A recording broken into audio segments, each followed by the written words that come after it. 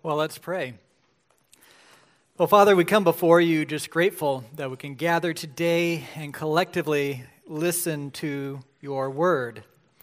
And Father, as we just talk about the act of listening and why listening is, and how we listen is just so essential to our spiritual life, that you'll give us special grace to understand and comprehend and appreciate the power of the word to shine and to expose and to illumine, and that all of us will be changed and transformed by it. We pray this in Christ's name. Amen. Well, I wanted to start my sermon by reading you an excerpt from a very important article from the Babylon Bee. The title is, Church Rolls Out New Sleep Number Pews. Ludington, Michigan, Church of the Harbor unveiled its new Sleep Number pews for congregants this past Sunday, becoming the first church in the nation to offer personalized, adjustable sleep options for members. While many churches force you to try to get comfortable on a hard pew or chair, this church wants to revolutionize the way you sleep during a service. Attendees entering the building will be handed their own wireless remote, which they can use to tweak their own Sleep Number pew to their heart's content. Quote, "Finally, you can adjust your pew to the optimal level of resistance and incline for conking out during the pastor's message," said a deacon as he demonstrated his favorite Sleep Number pew in the back row. "For instance, I like to recline almost all the way down. Also like a little resistance. I want my pew to be as soft as a seeker-sensitive gospel message." Now, satire always has a hint of truth to it, doesn't it, right? And this is kind of bringing up the bigger question of why go through the trouble of getting up on Sunday morning, getting dressed, sitting in on a message if you're going to sleep through it. Now, some of you are already convicted and not going to make eye contact. You might want to drink some extra coffee today because this is not the sermon to sleep through, right? Now, most of you, when you are here, you listen with eagerness and attentiveness because you love the Word of God and you want to hear it and obey it. But there are some of you where, just being honest, you might as well sleep through the sermon. You're here perhaps because your parents have dragged you here. Or it could be church is a real social outlet for you. And the price you pay for being a part of this community is tolerating the sermon so that you can hang out with your friends or make new friends afterwards. Or perhaps you like to be entertained by the message. You find Pastor Dave funny, interesting, charismatic, and humble. Right? We all have different reasons for listening, but here's the question I want to ask you today. It's the title of the sermon. Why are you listening? Why are you listening? Why are you looking at me right now with your ears open, listening to what I have to say? With that in mind, I want you to listen in or read the teaching of Jesus in Luke 8:16 through 18. "No one, after lighting a lamp, covers it with a jar or puts it under a bed, but puts it on a stand, so that those who enter may see the light. For nothing is hidden that will not be made manifest, nor is anything secret that will not be known and come to light. Take care then how you hear. For to the one who has, more will be given. And from the one who has not, even what he thinks that he has will be taken away." Now this proverb follows the parable of the soils. Right? You guys remember the parable of the soils? Sower went out to sow. The seed is the word of God, the message of the kingdom. He sows it generously. It falls on the pavement, it falls on the rocky soil, it falls on the weedy soil, and the good soil. And you have different reactions, right? The rocky soil, what happens to the seed there? It's crushed, plucked away. And then you have the rocky soil. It grows up immediately, then the sun beats it down, and it fades away. And then you have the weedy soil where it grows along with the weeds and it gets choked out. And then you have the good soil, which yields 100 yield. Now, Jesus is restating this, where instead of likening the Word of God to seed, he likens it to light, right? I mean, light changes the way you see things. It's more important than you know. He likens the Word to light, and he's making a point that when people are exposed to the light of God's truth and God's Word, you need to take care with what you do with it. You see, why you listen often determines how you listen. Why you listen determines how you listen. When the light is exposed, when you are exposed to the light, does it soften or harden you? Does it change and transform you, or do you ignore it? Why you listen determines how you listen. So what we're going to do is we're going to walk through this saying of Jesus and talk about just the impact of light exposure. And you see, there's 3 ways that exposure to the light impacts you. Exposure to the word illumines, exposure to the word reveals, and exposure to the word will soften or harden your heart. You see, every time you are exposed to the light, to the Word of God, there is a decision to be made, isn't there? Will you ignore it, or will you accept it? Will you suppress it, or will you receive it? Why are you listening to this message right now? So what we're going to do is we're going to go through this and then have some reflections on just how the Word of God changes us. We're going to start with exposure to the word illumines. Look at verse 16 with me. No one, after lighting a lamp, covers it with a jar or puts it under a bed, but puts it on a stand so that those who enter may see. So Jesus is using a common sense proverb with a lamp, right? You know the magic lamp that the genie comes out of. That was a very common way of illuminating. They usually made it out of clay or have a terracotta terracotta lamp, where there'd be a place to put the oil, then kind of an elongated stem. You'd put the wick in the nozzle, and you'd light the wick, and then just keep on replenishing it with olive oil, and it would give light to all the house. And so Jesus is making a common sense statement, right? If you light a candle, if you light a lamp, you don't put it under the bed. You don't put it under a bowl. That defeats the entire purpose of lighting the light. Agreed? Years ago, we took a spring break trip, and we were going to see the Creation Museum, and since we were in Kentucky, we were going to see Mammoth Cave. Now, this was a long time ago before they built the Ark Encounter, just to give you, a sense of timing. And so we are in Mammoth Cave, and we take this guided tour, and naturally they have it all lit up. But then they're going to do an object lesson. And the ranger turned off the lights. Naturally, this terrified my young children. But he made a point. And then he lit a lighter. And it was amazing. The reach of just one little flicker flame of light. Have you guys ever been in absolute darkness, like can't see your hand in front of you, darkness? Yeah, exactly. It is terrifying. But the light gives you a sense of your surroundings and even a way out. And so when you read in Luke about the darkness, obviously the world is a dark place in that it's basically a bastion of sin and evil, but there's another sense where he uses darkness. Darkness is a place of ignorance. Remember when Simeon, he's the man in the temple it was prophesied that he would see the Messiah. Jesus is presented at the temple. Simeon knows who he is dealing with. And this is what he says in Luke 2, 29 through 32. Lord, Now you are letting your servant depart in peace according to your word, for my eyes have seen your salvation, that you have prepared in the presence of all peoples.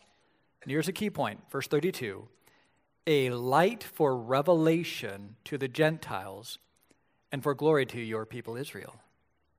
These Gentiles have no clue about the God of the Bible. And yet Jesus will be a light of revelation. When people see Jesus and hear Jesus and contemplate Jesus, there is a light, a way of escape, a way out of the cave, out of the darkness. And so Jesus is making a point. He is the light, and the point of the light, himself and his word, is that you put it on a lampstand. You put it in a place where it gets maximum exposure. See, Jesus is not looking at building some sort of secret society. He came to reveal, not to conceal. Now, some religions are built around a secret society. You guys ever heard of Scientology? It's big in LA. My kids were actually born across the street from the Scientology Center on Sunset Boulevard. Interesting place. But the way Scientology works is to advance in your knowledge, you have to pay large sums of money. In fact, one ex-Scientologist says that he spent over $600,000 over, I think, a 4-year period to rise in his understanding. And the only way that works is if you make sure that nobody else gets access unless you pay for it. See, Jesus did not come for a pay-to-play. He made himself available to all. Now, it is true that he did come to speak in parables, but the answer key was always there. Agreed? He spoke in parables, and maybe people didn't understand it, but if they came to Jesus like the disciples did, they could. He had a very public ministry. It is open for all. And see, the reason why this is important is when you look at the parable of the seeds, some of you farmers might think to yourself, that guy is sure wasting a lot of seed. Wouldn't it be better for him to identify the weedy soil and the rocky soil so he can devote all of the seed to the good soil? All right, has that ever crossed your mind? Where sometimes you might want to do maybe a self-sifting gospel presentation where you assessed whether or not the person will convert before you share the gospel with them. For instance, you see one man who grew up in a stable family. He drives a pickup truck and is a registered Republican, and you think he is not far from the kingdom of God. Then you have somebody else who drives a hybrid, has 50 bumper stickers on the back of her car. Dump Trump. Coexist. Compost happens. And you think, there's no way that person is going to become a Christian. Guilty of that? But what Jesus is saying is you let the light shine. And then you see who responds to the light. Don't say no for people. Don't say no for people. Let the light shine. The light illumines. It has an impact. And it will change the hearts of people as they hear it. And this means it's important to have maybe a public ministry. I think there was a school of thought, especially in the 90s and early 2000s, that you almost had to be this undercover Christian to infiltrate. You had to earn the right to speak the gospel. Churches became a place where there was a little life coaching, a lot of life coaching with a little bit of scripture. Instead of just being open and honest and transparent about who you are, what you believe, and the gospel message. You let the light shine. You hold it up on a lampstand. You don't try to conceal it or just give people a little bit of light and just see if they want more of it. You let the light shine, and you let them decide how they will respond. Now, some respond really well, and some respond with rejection. Because when the light does shine, it has an impact. As we see, exposure to the word reveals. It reveals. Look at verse 17.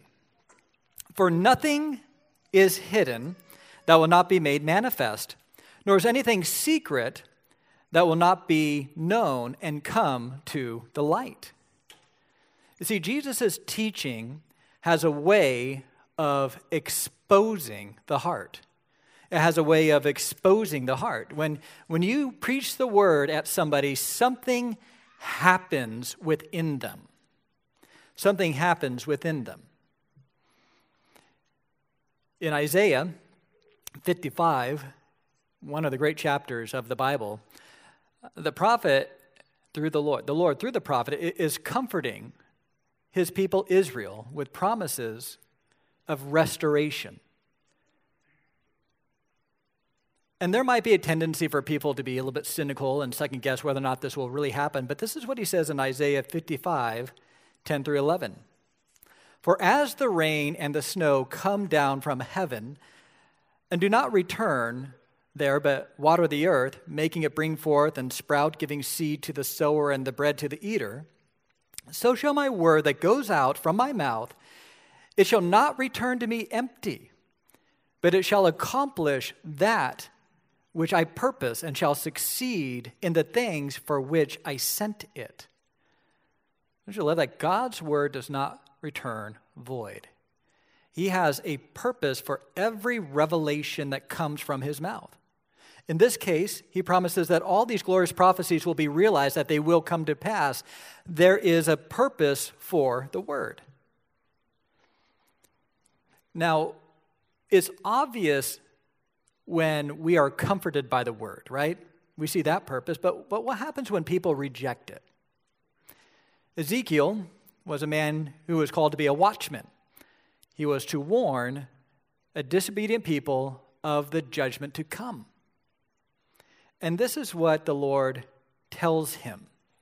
He says in Ezekiel 3:18, if I say to the wicked, you shall surely die, and give him no warning nor speak to warn the wicked person of his wicked way in order to save his life, that wicked person shall die for his iniquity, but his blood I will require at your hand. Ezekiel, if you don't tell people this, they will die, and it'll be your fault. Now, the implication is this. If you warn people and they die, whose fault is it now? It's their fault. You see, when you tell people the bad news before you tell the good news, you're basically warning them of the wrath to come so that when they are judged, whose fault is it? It's their fault. The word of God does not return void because it vindicates God's judgment. Paul, in 2 Corinthians 2:15 through 16, he likens the gospel to the aroma of incense during a Roman triumph. Now, for the uninitiated, a Roman triumph was a civic celebration, usually, almost always, in honor of a general who achieved some great victory for the Roman Empire. They'd deck out the whole city. They would sacrifice animals. They would burn incense. There was a lot of aroma going on. And during this event, they would have captive soldiers and victorious soldiers and diplomats, and then the Roman general who won, all be paraded throughout the city. And this is what Paul is saying.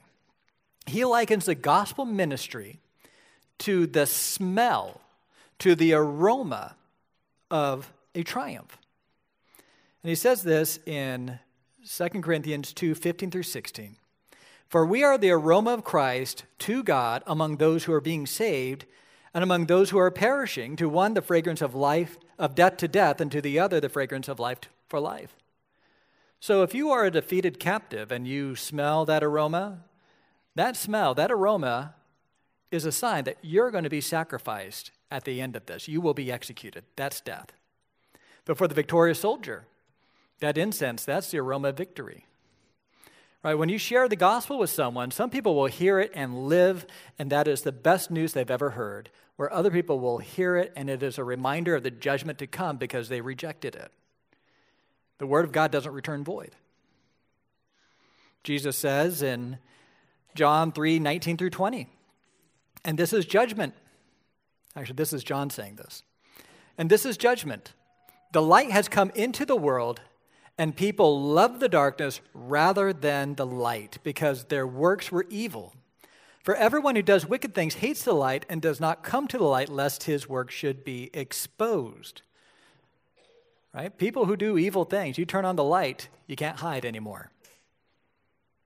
You are exposed, it's out in the open. You see, when you shine the light of God's word on someone, when you are exposed to the light of the word, it often shows you things about yourself that you don't want to deal with. I look at how many people respond to Jesus' teachings on forgiveness. Now, you would think that forgiveness is one of those happy doctrines. Everybody loves a good tale of forgiveness. It's something that we all love it when it's done to us. But it becomes very different when we're called to do that for other people. Agreed? I mean, I've seen people just get downright angry when I bring up the parable of the unforgiving servant. You know the story? You have two servants. One is forgiven billions of dollars. He is delighted in the newfound forgiveness he got from his master. Then he finds somebody who owes him tens of thousands of dollars and throws him into debtor's prison. And then the person who was forgiven billions of dollars has the forgiveness revoked. And the message is this: if you don't forgive, you will not be forgiven. And what's really interesting about that parable is it makes it very clear that the basis of Christian forgiveness is that we are greater sinners than we know.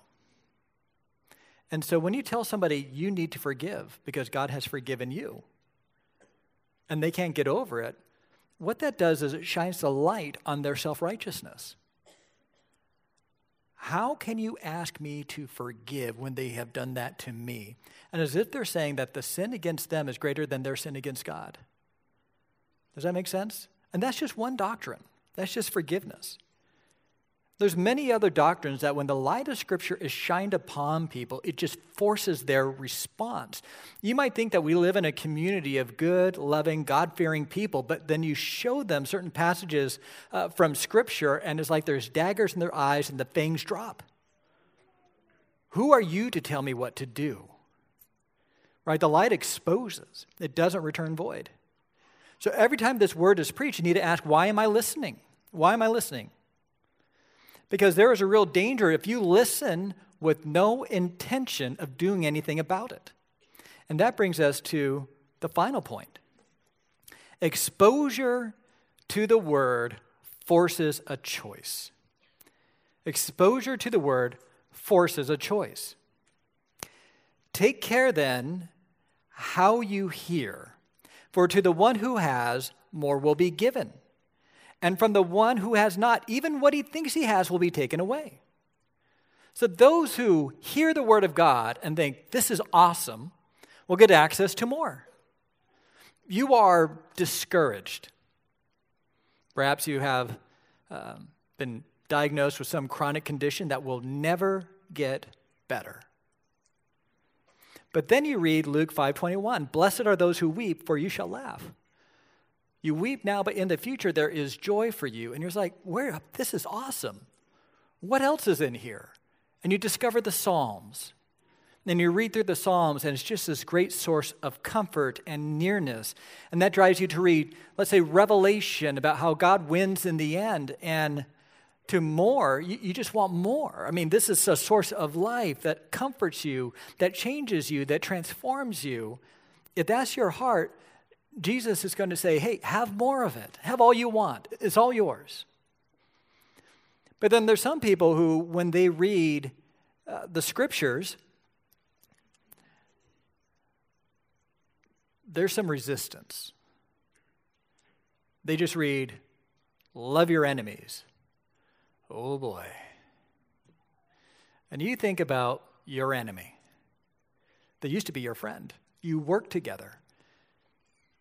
One day during lunch, you had a candid conversation about how you're not sure if you're cut out for this and that maybe you should start looking for other opportunities and other places of employment.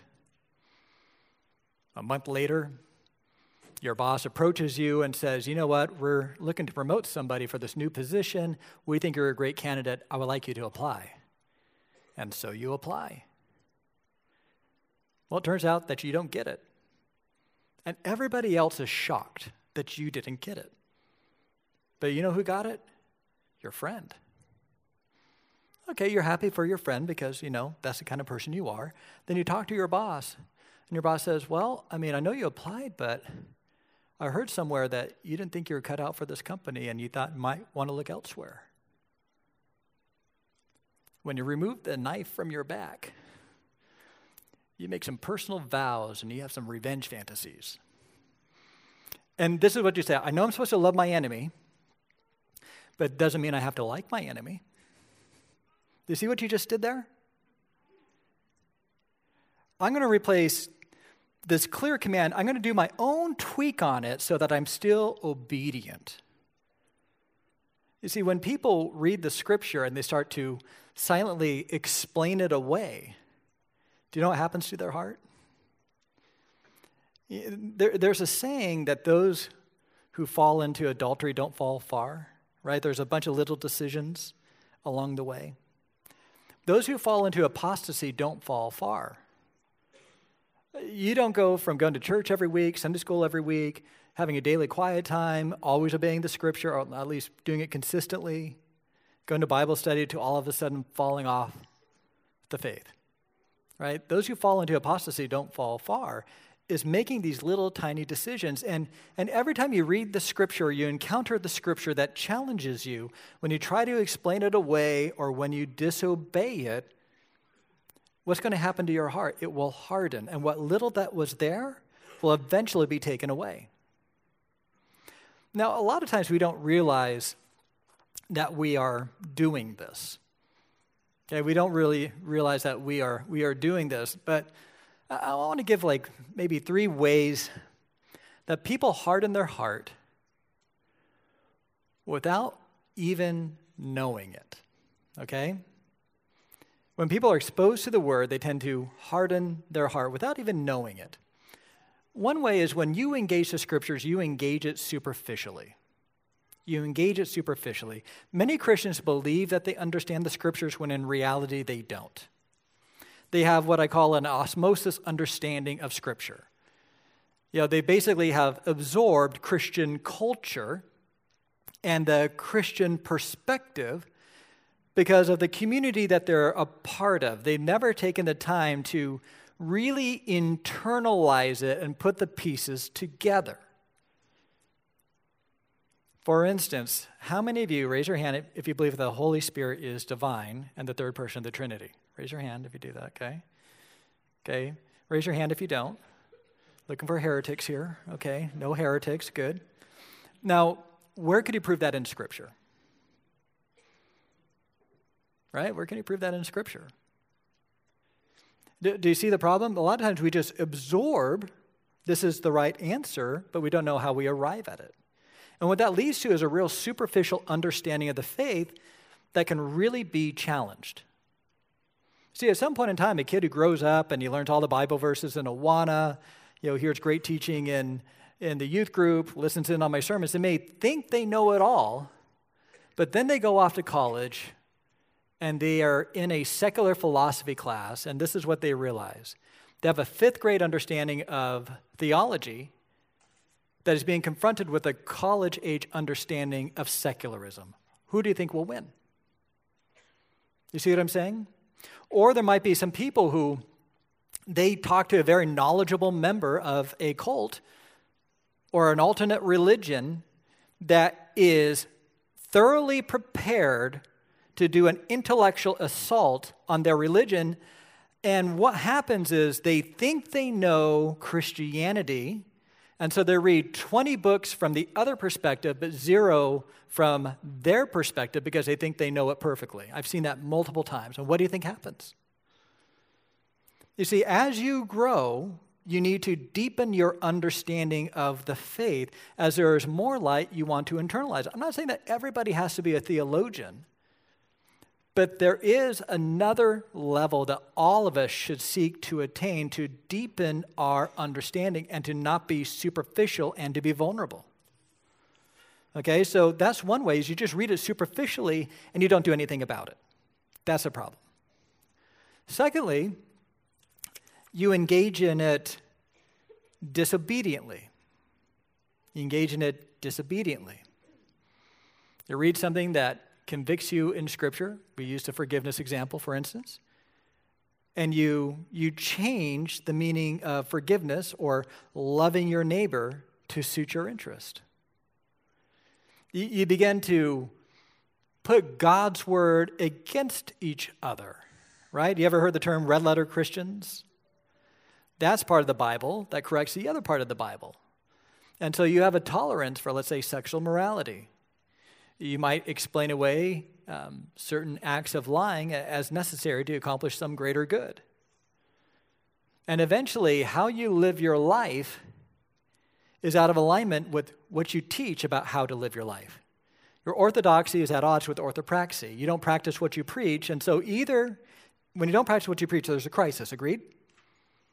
And you either change your practice or you change what you preach. See, every time you make a decision to be disobedient, even in the small area, those decisions begin to compound and grow that will force a crisis. You need to read obediently. And then thirdly, some people engage in the Bible cynically. They engage in it cynically. Now, a cynic is full of trust, distrust, and disdain. They are suspicious, especially of people who claim to have authority. They are professional fault finders. Now, a term that's kind of risen in modern Christian lingo is exvangelical. You guys ever heard of exvangelical? These are former evangelicals who have left the faith, and they usually have gone towards progressive Christianity or agnosticism or atheism. Joshua Harris, who wrote I Kissed Dating Goodbye and a bunch of other books, would be the most famous example of this. They're ex-evangelicals. Now, it used to be that when people left the faith, there were a number of reasons why. One, the Christian faith was incompatible with our modern understanding of the world. Right? We all know miracles can't happen, so I can't believe in a gospel that's based off of a miracle like the resurrection. Other people, later on, they might have left the faith because the moral demands were just way too high. Right? I can't give up this relationship. I want to keep Sundays to myself. That's just way too high. But nowadays, when you look at the reasons why people fade away from the faith, is ultimately this. They are not convinced that Christians actually believe what they're teaching. They have a cynical view. They believe that Christianity, specifically evangelical Christianity, is just a vehicle for grievances. It's a religious system that people use to justify their bigotry, right? And they will point to broad evangelical support for Trump as proof positive that Christians are a bunch of hypocrites who don't actually practice what they preach. That's why there's such a fixation on pastoral scandals, right? Here's this leader of a church. He's propped up, and look, he doesn't actually practice what he preached. And so there's a real cynical view towards evangelical Christianity. And part of this, I think, is really the fruit of this age, which is to trust no one, right? Trust no one. Anybody who has any authority or power may use that against you at some point in time. In fact, studies have shown that cynical people often do so because they've been hurt or wounded in some way. I've been hurt or wounded by the church, so to make sure that never, ever happens again. And so you begin to see authority figures cynically. You might read the Bible. And as you read the Bible and you see a hint of patriarchy, you think, of course they're going to say it, and you dismiss it. You see the exclusivity of Jesus Christ, and you think that's just a way to try to control people. You see the teaching on sexual ethics, and it's like, yep, that's just justifying bigotry right there. And so there's a cynical view of Scripture. Have you guys seen this? This is why whenever there's any hurt or disillusionment or disappointment, there's a danger of becoming cynical and reading things cynically. And this is a problem for people on the left or the right. Do you think people on the right have a problem with authority too? All right, let's just be honest.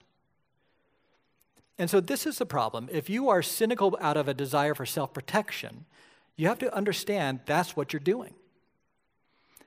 We're not called to protect ourselves. Ultimately, who protects us? The Lord, right? Psalm 37:19. Many are the afflictions of the righteous, but the Lord delivers him out of them all. Right? The Lord will protect you. Cynicism is a sorry way to protect yourself. Secondly, cynicism is a very nice way of saying judgmentalism. Judgmentalism. Romans 14:13, therefore let us not pass judgment on one another any longer. To be judgmental is to assume who's the judge. You're the judge. And your job is to judge who? To judge everybody else. And a lot of times what cynics will do, they'll judge certain people, judge certain doctrines to excuse themselves from having to abide by those authorities and by those doctrines. And ultimately, who's the worse for it? Cynicism is like this universal acid, right? You deconstruct all of reality so that you have nothing. The way to read Scripture is to engage it in a humble way where it speaks, you want to hear and you want to listen. Now, I understand that you guys get a lot of input and scriptural inputs, right? Every Sunday, you listen to me drone on for 45 minutes. And you know what? There is a responsibility that I have. I can't assume that just because I'm preaching, you have to listen, right? There might be a school of thought that says, what I'm giving to you is good for you. It's biblical. So the pastor can use syntax and word studies, and he's having the time of his life up there, but for the uninitiated, what's happening, right? The pastor begins to sound like Charlie Brown's teacher. You know what I'm saying? So there is a burden on a pastor to bring you the word in a way that's cooked and ready to consume. But there's another element where you have to think to yourself, well, why am I listening? In the sovereignty of God, I'm here in this room listening to this message right now. So you listen to this message. You listen to the Sunday school message, the communion meditation, your quiet times, your Bible studies, and there's so much input that you think, I can't remember it all. For instance, what did I preach on 2 weeks ago? Do you remember? It wasn't me, it was Nate. Gotcha. No, my wife mouthed, it was Nate, not you. She knew, right? Do you guys remember what I preached on last week? Okay, I barely remember, right? Honestly, for me, it just kind of flows through me. So does that mean that it's just a waste of time, that unless you can hear and retain every single word that's spoken, it's pointless? Well, I have some answers to that. Number one, it's important to remember that quantity refreshes. Quantity refreshes. Before the Jews were going to enter the promised land, Joshua is told in Joshua 1:8, the book of the law shall not depart from your mouth, but you shall meditate on it day and night so that you may be careful to do according to all that is written. Right? This is to be a constant source of meditation. And every time you get some new input via your Bible study, your quiet time, the sermons or Sunday school, that's just more opportunities to meditate. Now, let's say you're hiking in Colorado, and you see two potential sources of water. On one hand, you see a pond that's clearly been there for a while, and then a flowing stream. Where do you drink? The stream. You know, often there's a replenishment that goes through over and over again where it's like our mind gets rinsed as more water flows through it. Does that make sense? You may not remember everything, but more is sticking than you realize. And that brings us to the next little hope for you is that quantity gives way to quality. It flows through, and you never know when the Scripture passes through, when the insights pass through, there'll be times when the Holy Spirit will just grab that and point it out to you that this is what you need to learn. This is what you need to apply right now. It might be some insight that you picked up that you didn't pick up before. I mean, for those of you who read through the Bible in a year, it's like sometimes it's just new information. Something happens in your life, you think, I never really understood it, because the Lord helps you to see that, apply it at that moment in time. Quantity gives way to quality. And then thirdly, questions give opportunities. Often the Word has a great impact when you come to it with questions. Do I go to a gay wedding? What does the Bible say about fertility treatments? My 8-year-old wants to get baptized. What do I do?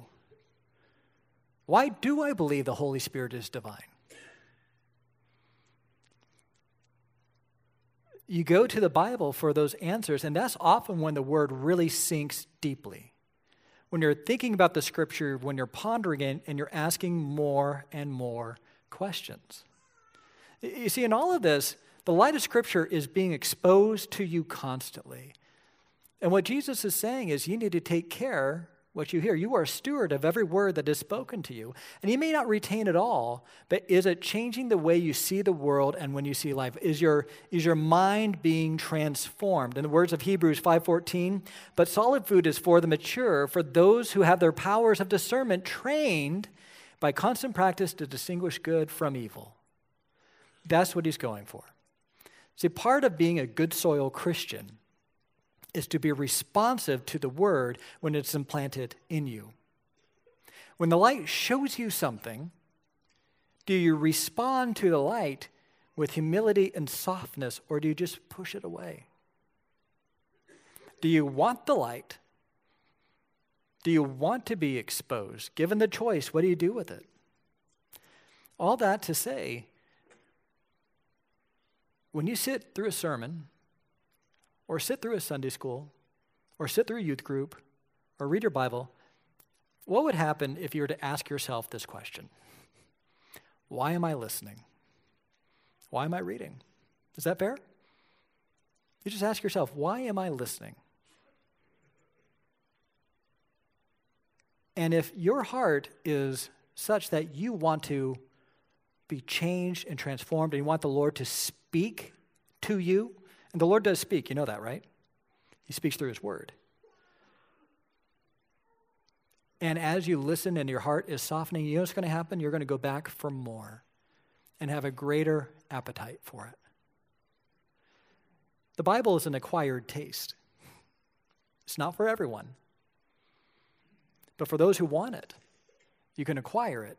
And you acquire it by coming to light as often as possible, allowing the light to show you who you really are so that you can be who Christ wants you to be. Let's pray. Well, Father, we come before you, and I pray that we will be good stewards of this message,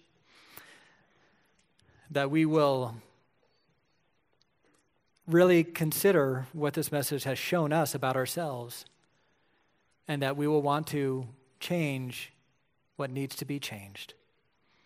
Help us to crave, love, and abide by your light. In Jesus' name, amen.